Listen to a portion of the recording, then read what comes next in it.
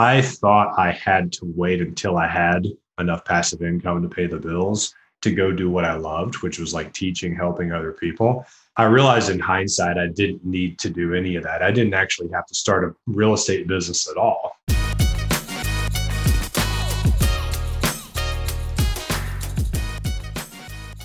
All right, another interview at Deals Today podcast, but this time it's a little different. I'm not going to be getting too much in the nitty gritty here with Brian Elwood because fortunately for him, he's changed his business model. Unfortunately for us, we don't get to see him anymore. And it sounds depressing, but what I mean by that is Brian Elwood, he's shifted from business to business to business, finding out what his true passion is, finding out what he really enjoys doing, who he loves helping out. He's gone from corporate world into hating that. He absolutely hated that corporate world, going to building a $1 million a year wholesaling business in 4 years. He had a mentor to help him do that. He built it up. He became the CEO. He had people in place, acquisition managers, admins, COOs. He had those people in place. It was a $1 million a year business, gross revenue, of course. Whenever people state to you how much they make a year, understand that's probably their gross, not their net. And he made that clear to me on behind the scenes talk. And he went from there to hating that part, hating that business, hating being a CEO, and then building a small passive portfolio of single family houses, of rentals, where it pays off all his expenses plus more. At the same time, he's coaching people how to do the same, how to build a portfolio to help them leave their W-2 job. Now he's transitioned into being a coach for coaches, helping people build a client-based business, helping people build a coaching business. And so if you're listening to this, you think, oh, this isn't for me. I didn't leave you hanging, okay? Because towards the middle, we talk about how to choose markets for cash flow. That's what he's good at. That's what he's done. That's what he teaches people. That's what he has teach people to do, is finding the right market. And the right market is key. And I 100% agree. Finding the right market is key. It could be your backyard, of course, but for him, he teaches people how to find the markets that are inexpensive, low competition, but have cash flow in it, not the depressed markets, the ghetto markets where there's Class D neighborhoods. So we talk about the criteria for finding a good cash flowing market and what he has done for choosing his portfolio. But in all, the whole interview is about choosing something that you love doing. It's not about following the money. I mean, money is important. Don't get me wrong. Money is extremely important. But if you're going to be making money, you might as well do it while doing something that you love doing. To quote Dan Kennedy, who says, build a business to your preference. You don't have to follow somebody's business model to the T. He does something completely different to you. She does something that you hate doing. Whatever it is, you need to build it to how you love doing things, how you like doing things. It could be in real estate, it could be outside of real estate. My story is equivalent to this. I've flipped mobile homes, I flipped land, I've chased wholesaling deals, and I hated a lot of it. For me, real estate is a passive income source. I love doing deals every once in a while. I don't love chasing deals every month per month. I enjoy creating content. I enjoy writing. I have a knack for it. So I've shifted over to this podcast, and to the daily emails that I write. And if you're not tuned into that, I highly suggest getting on there, where I give you daily tidbits on marketing, copywriting, business, real estate in general. I'm not a real estate guru like Brian Elwood here. I'm not going to teach you how to flip houses. I'm not going to teach you how to find rentals unless I sell a course on that from somebody else. But I will teach you how to market and how to copyright, because that's what I've done with clients. So anyway, that's the whole gist of this podcast. Tune into it. I think it's highly important for somebody's mindset to really build your business the way you like it. And this doesn't mean changing your business completely. It just means adapting, doing the things you enjoy doing. If you enjoy doing sales, stick with sales. If you hate doing it, you might have to look into partnering or getting out of that, or putting somebody in place, acquisition manager that does enjoy doing that. My good friend Andy, Andy Teasley. A lot of you listening to this know who he is. He's been in real estate for a couple decades or more, I think 3 decades. And he's been in real estate, the game. He's been in many avenues, many niches. He loves making deals. He absolutely loves it. He loves getting with sellers, fixing their problem, constructing a creative deal, and then he can sell that to investors and making those investors happy as well. He loves this part of the business, and you might too, but you won't know unless you try. So tune into the whole thing. And of course, again, like I said, if you're not on my daily list, go to realestateaudios.com. You had your 9 to 5. You worked a 9 to 5 in the corporate world. What gave you the decision, or what was the catalyst to get you out of that? Well, I just hated it, man. Like I was depressed. I would wake up and just feel sick when my alarm clock went off and I had to go to work. Did you have a family at that time? No, just a girlfriend. Didn't even have a dog at that point, I don't think. Didn't have a lot of responsibility. So you were young. Yeah, I was in my mid 20s, if you call that young. And I'm trying to think, like, I think I just quit out of just like being so sick of it. I had bought my first house, like just a personal home, and they were given like the tax rebate on houses. And I got like a check for 8 grand back from buying a house for like 80,000. And I thought I was rich, man, because I also got like a tax refund on my, tax return for 2 grand, like people normally get. So I had like 10 grand. I was like, I'm quitting my job and I'm going to go sit on the couch and figure out what I want to do with my life. And I thought I just wanted to sit out on the couch, but that got old after like 3 or 4 days. And I went and worked at a grocery store because the 10 grand ran out in like 5 months. I made it last as long as I could. I was like sitting around buying Amazon stuff all day. So I had to go get a job for like $9 an hour at a grocery store. And then I met a guy there who flipped houses in Nashville. That's where all this went down, Nashville, Tennessee. And he took me under his wing and taught me how to wholesale. And at the same time, I went through all the Kiyosaki books like Rich Dad, Poor Dad, Cash Flow Quadrant. And I think I might see a purple book on your shelf back there. I can't tell if that's it or not, but. Well, I do have it. I do have Kiyosaki. That one is a tax-free wealth. Okay. Yeah, I know if there's purple on somebody's shelf, it's about passive income. So yeah, that's what led me into wholesaling, which then led me to like rentals and all that. So you grew a wholesaling business and it took you about 4 years of building it, right? It took about 4 years of building it to $1 million a year business with a team of 10 people. Is that right? Yeah. It started out like, my first year, I just found deals for that mentor and made like 8 grand. The next year I was like, I can do this on my own. And then I made over 100 and it just kept growing from there. Once we brought on like an acquisition manager, we really took off because he was going on appointments all day long. So we grew it to doing a little over 100 deals a year, making 1 to 1.5 million. And we stayed at right around there for 4 years at that size. So it was cool. Like I made a nice chunk of money, on my taxable income each year, more than I ever had. But like I hated it because I'd wake up and it was a job. I was the CEO, and when you have a bunch of people that are like looking to you for leadership and management, it's not just like kick your feet up and make money. I mean, you got to lead that team, check the KPIs, check the profit and loss statements, hold everyone accountable, communicate the vision.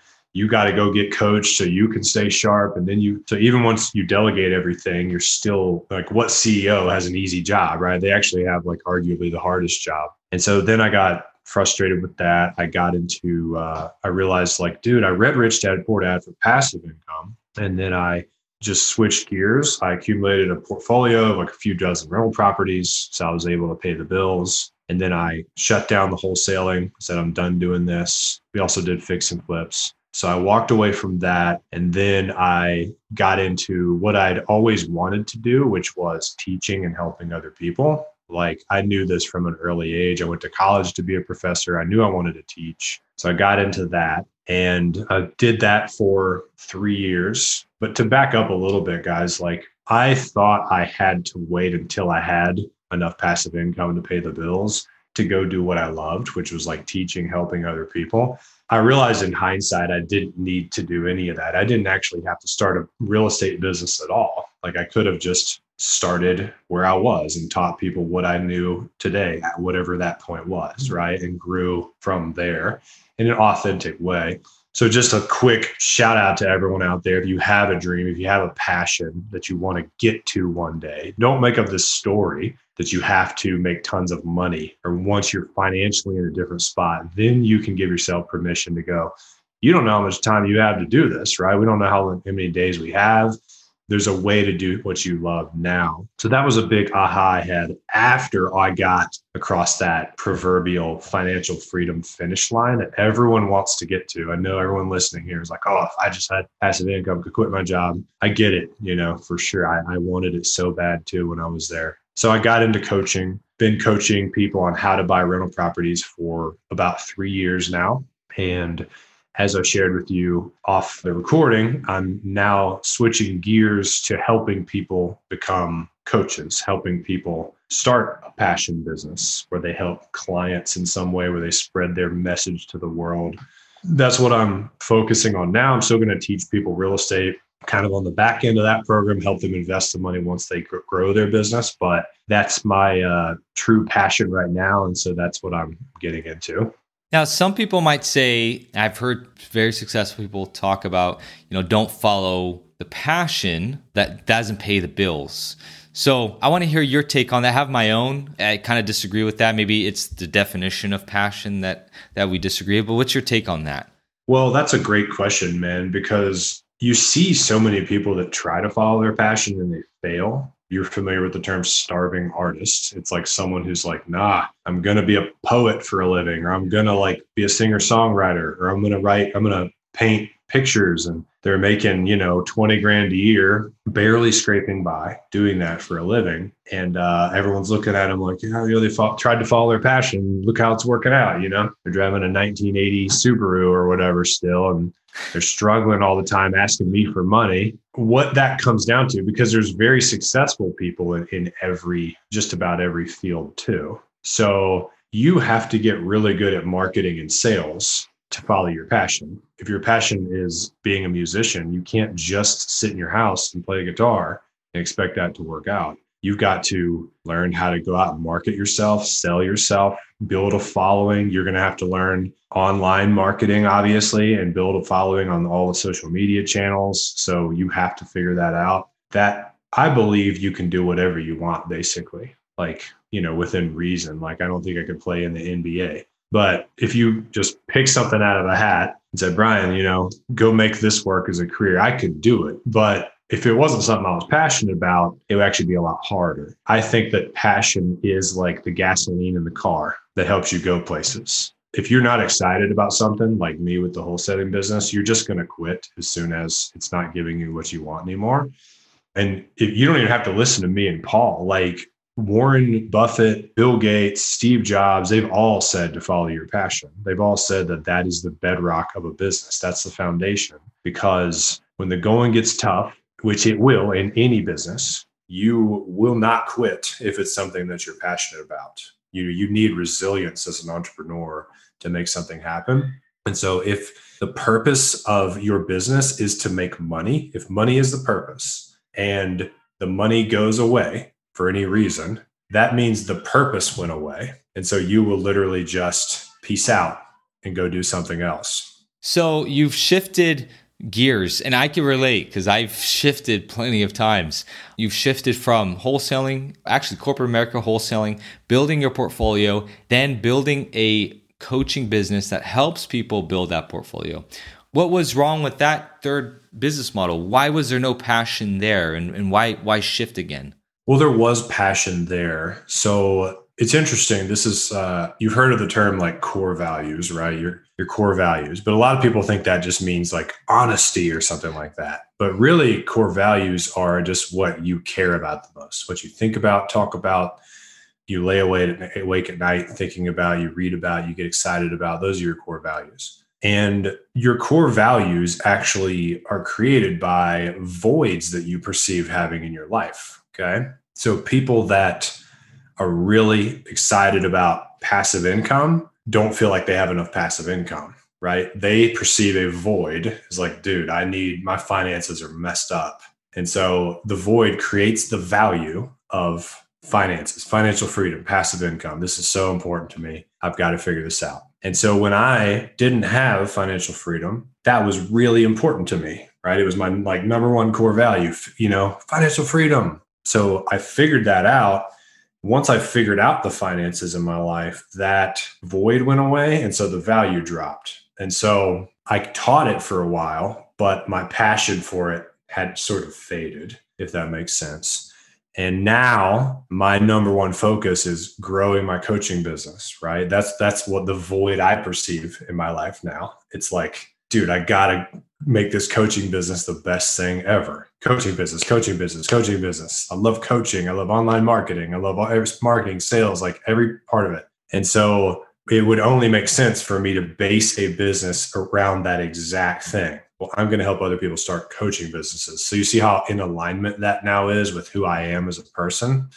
So you actually, it's interesting. If you look at your story and you think, when you think about what you want to help people with, if you look at your story, a lot of the times you might want to help Paul from 10 years ago because you're like, oh, that dude didn't know anything. I'm going to find Paul's 10 years ago.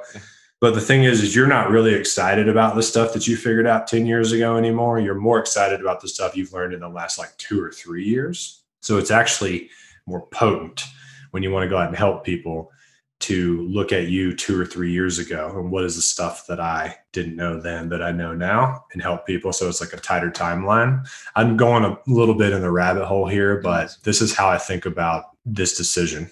Yeah. Let me ask, are you still going to be buying property, buying real estate? Are you still going to be somewhat mingling in it? Yeah, absolutely. I'm still a huge believer in investing in real estate because it doesn't matter how much money you make. It's only about how much money you can keep of that money. There's plenty of people that are high earners that have no net worth, no savings, no cash flow. They don't have any tax shelter, type assets. And it's sad. Like I watch people that make 500 grand a year and spend 500 grand a year. I'm like, dude, if you could just live off like 200 and put the rest into rentals, you would explode your wealth and your freedom and your options to do everything or to give back. So yeah, like as I grow the coaching business, I'm going to invest even more and more heavily than I am now. And yeah, that's totally something I'm going to continue to do, continue to help people to do. I'm just not going to lead with it because the truth is it's a lot easier to invest in real estate when you have a lot of money. And instead of finagling and finding all these ways to help people invest with little to no money, which is where most people are, right? Brian, I want to invest, but I ain't got no money, right? It's like, instead of trying to find all these like workarounds for that, and it's still risky for them because if the HVAC blows up, they ain't got no money, they have to go get a credit card, to pay for a new one. I'm like, why don't I just teach the right client that I love to serve, people who want to coach and help others, how to make a bunch of money doing what they love, get you to 6 figures within, a year or less. And then I'll show you how to take the money that you now do have and build wealth with it. Because that's truthfully the path that I took. I bought plenty of houses with no money, but I bought plenty of houses when I had all that wholesaling money too. And it was way easier to buy them when you had tons of cash in the bank. So I immediately think about people's hang up with being a coach, especially people who are young, who might have inexperience, or not inexperience, but lack of experience maybe. And there's always a hang up, a confidence level that is their limiting belief. So how do you coach people getting through those limiting beliefs and becoming the coach that they want to be? There's actually 2 angles you can take when you decide to be a thought leader or coach or whatever you want to call it. One of them is you just go immediately coach people on something, which is like what you're thinking about when you think of coach. Like I had already bought rentals, and got financial freedom. So I was like, quote unquote, certified, to go coach people to do that. I was legit. I knew how to do it. I'd done it dozens of times. But if you don't have any experience at all and you want to go out and help other people, the other angle that people take in the beginning is called the journalist angle. And so that angle, you go out and you could just, let's say you hadn't ever done a single real estate deal and you want to position yourself as someone who is someone to follow when it comes to learning how to invest in real estate. You just start a podcast or a YouTube channel and you go and interview 100 successful real estate investors, and you don't lie about where you are. You go, hey, my name is Brian. I am on a journey to get my first 10 rental properties. Follow along here at my YouTube channel where I interview successful investors who already have a bunch of rentals every single week. And we're going to pick their brains on how to do it. And I'm going to take action and you guys can follow my journey all the way up. And then you're already building a platform, building trust and authority without having experience, and you're not lying about it. So that's a great way to get into the market as well. I love that. I really do. And I want to tie this a little bit into real estate, because you mentioned having a lot of money is an easy way to get into real estate. Now, I imagine, correct me if I'm wrong, that though with a lot of money, you can make some big mistakes, and that's investing in the wrong markets. Because we've talked about that. Choosing the market is the primary ways to get into real estate. So what are some, and I don't know, I don't have the answer to this, so that's why I'm asking you. I'm curious to know what makes it a good market for your portfolio. Right now, it's markets that are not super competitive or not expensive. So, I started out in Nashville, then it got too expensive. Then I went to some markets outside of there. Then they got too expensive. Then I went down to like Huntsville, Alabama. It got too expensive. Now I'm looking at Little Rock, Arkansas. And I feel like that market is better than all the other ones because it's what's called a linear market, which means the house prices are flat.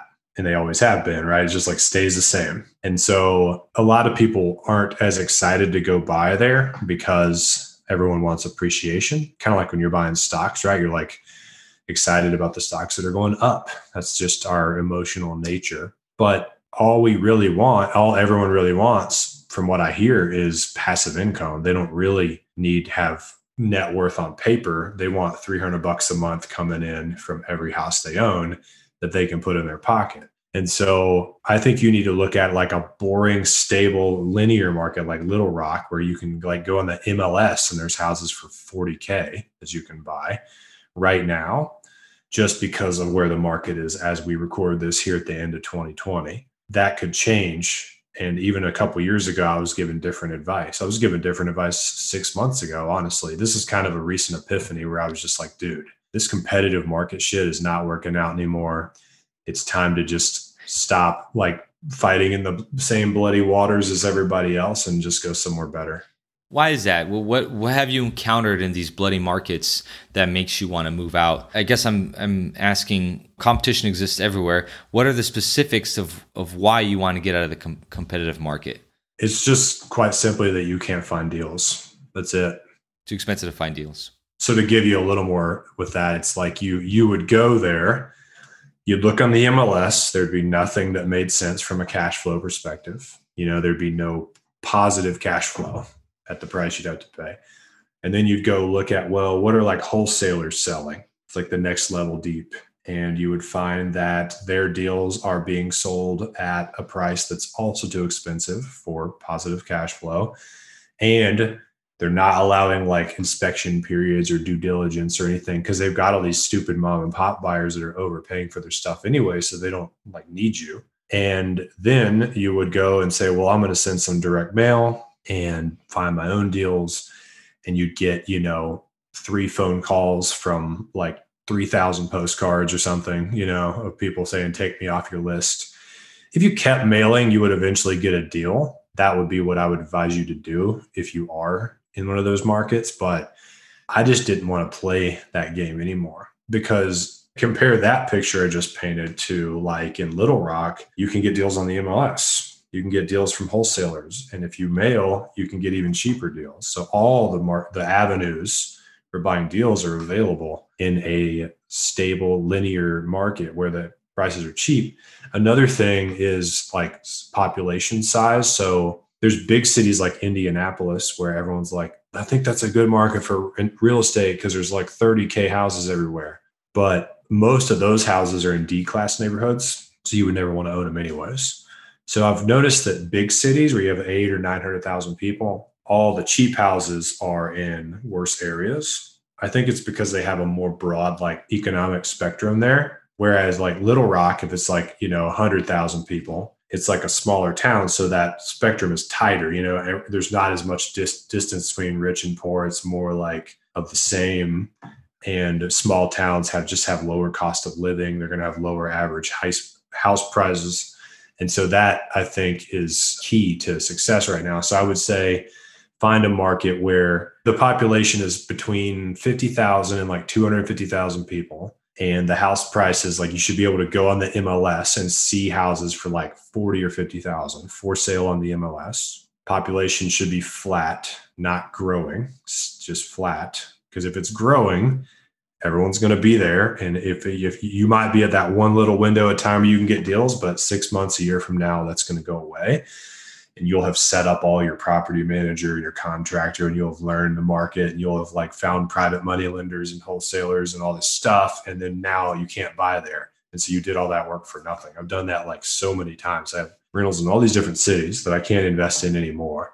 And I'd rather look for somewhere that I could scale. So this is basically the stuff you're teaching now moving over. You're going to be teaching this on the back end to people who want to create a coaching business and create this revenue, and showing them, hey, this is how you can move your revenue over to passive income portfolio, right? Yep. But I want people to reach out to you because, dude, your course on the coaching part I thought was great. I mean, I learned a ton on how to sell people on a consulting service. How can people reach out to you? Yeah. And I'll just tie all this together real quick. So something I didn't mention on the recording is you guys are kind of confused about like, where does starting a coaching business kind of fit into creating financial freedom or passive income?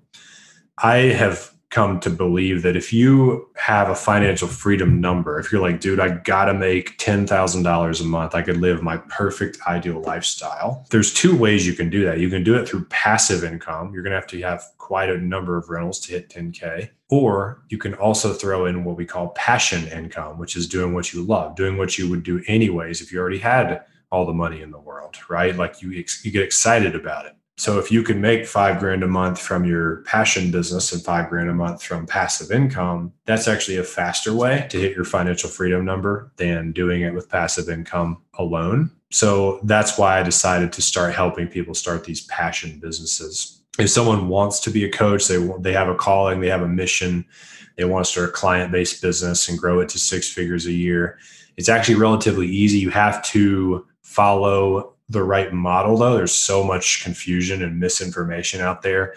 You don't just post on Instagram and make $10,000 a month as a coach. It doesn't work that way. But yeah, if someone wants to learn exactly how I do that, just shoot me a DM on like Instagram or Facebook. Just search for my name, add me as a friend, and we can go from there. Let me ask you this. A lot of people, their objective when they first read about Kiyosaki and all that, they get into it, their objective is just to quit their job. So screw your passion. I just want to quit my job. That's my passion, is quit my job. I don't know. Let's talk about that. Is that something that can move? And we talked about this a little bit, but is that something that can move people to continue doing real estate? Or what's your advice to them? Should they get into building a passive income now until they figure out what they're passionate about?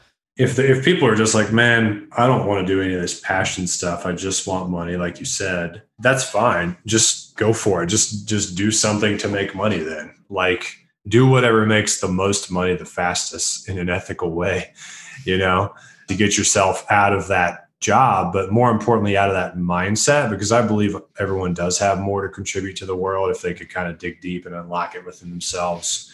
But like, if I had to start a business model that was just about money and it was like real estate related, I think I would honestly probably do fix and flip, not wholesaling, because it's so similar to buying rentals. Like, and if you're just like, you need money, we'll flip houses because you still find a deal. You can go in one of those linear markets, market for deals, get them under contract, find the money to buy it, find a contractor to fix it up, and then you can just sell it instead of keeping it. So same process, but you sell it, make 30 grand, 20 grand, whatever, instead of keeping it as a rental. And you can do that a few times a year to pay the bills and then quit your job and then start to keep some, flip 2, keep 1, flip 2, keep 1. I know a guy who does that. I'm sure everyone that's listening here wants rentals. They want passive income. I think you should do that. It's an awesome thing to do. If you build a flipping business, it's almost the same thing as building a rental business. It's just with a little bit of a different, you analyze it differently, you rehab it differently, you sell it instead of keep it. But that's so identical almost to rentals that I would probably do that if I had no rentals and I really just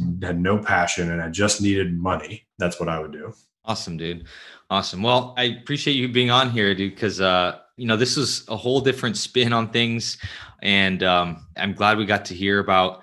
And I can relate because it's not just about passion. It's about doing what you enjoy doing. I mean, passion could be all kinds of definitions for it, but Yeah. But ultimately, do you enjoy doing what you're doing? And I'm glad to see that you're shifting into things you love doing, and hopefully my audience got a kick out of that too. So thanks for having me, man. A lot of fun. All right, man. Thank you. All right, that's another episode in the can. And stay tuned for the next one and my marketing tidbits every single week on the Deals Today podcast. Make sure you subscribe, you rate it, you review it, and you share it, please. It keeps me going with this. It gets more guests on the show.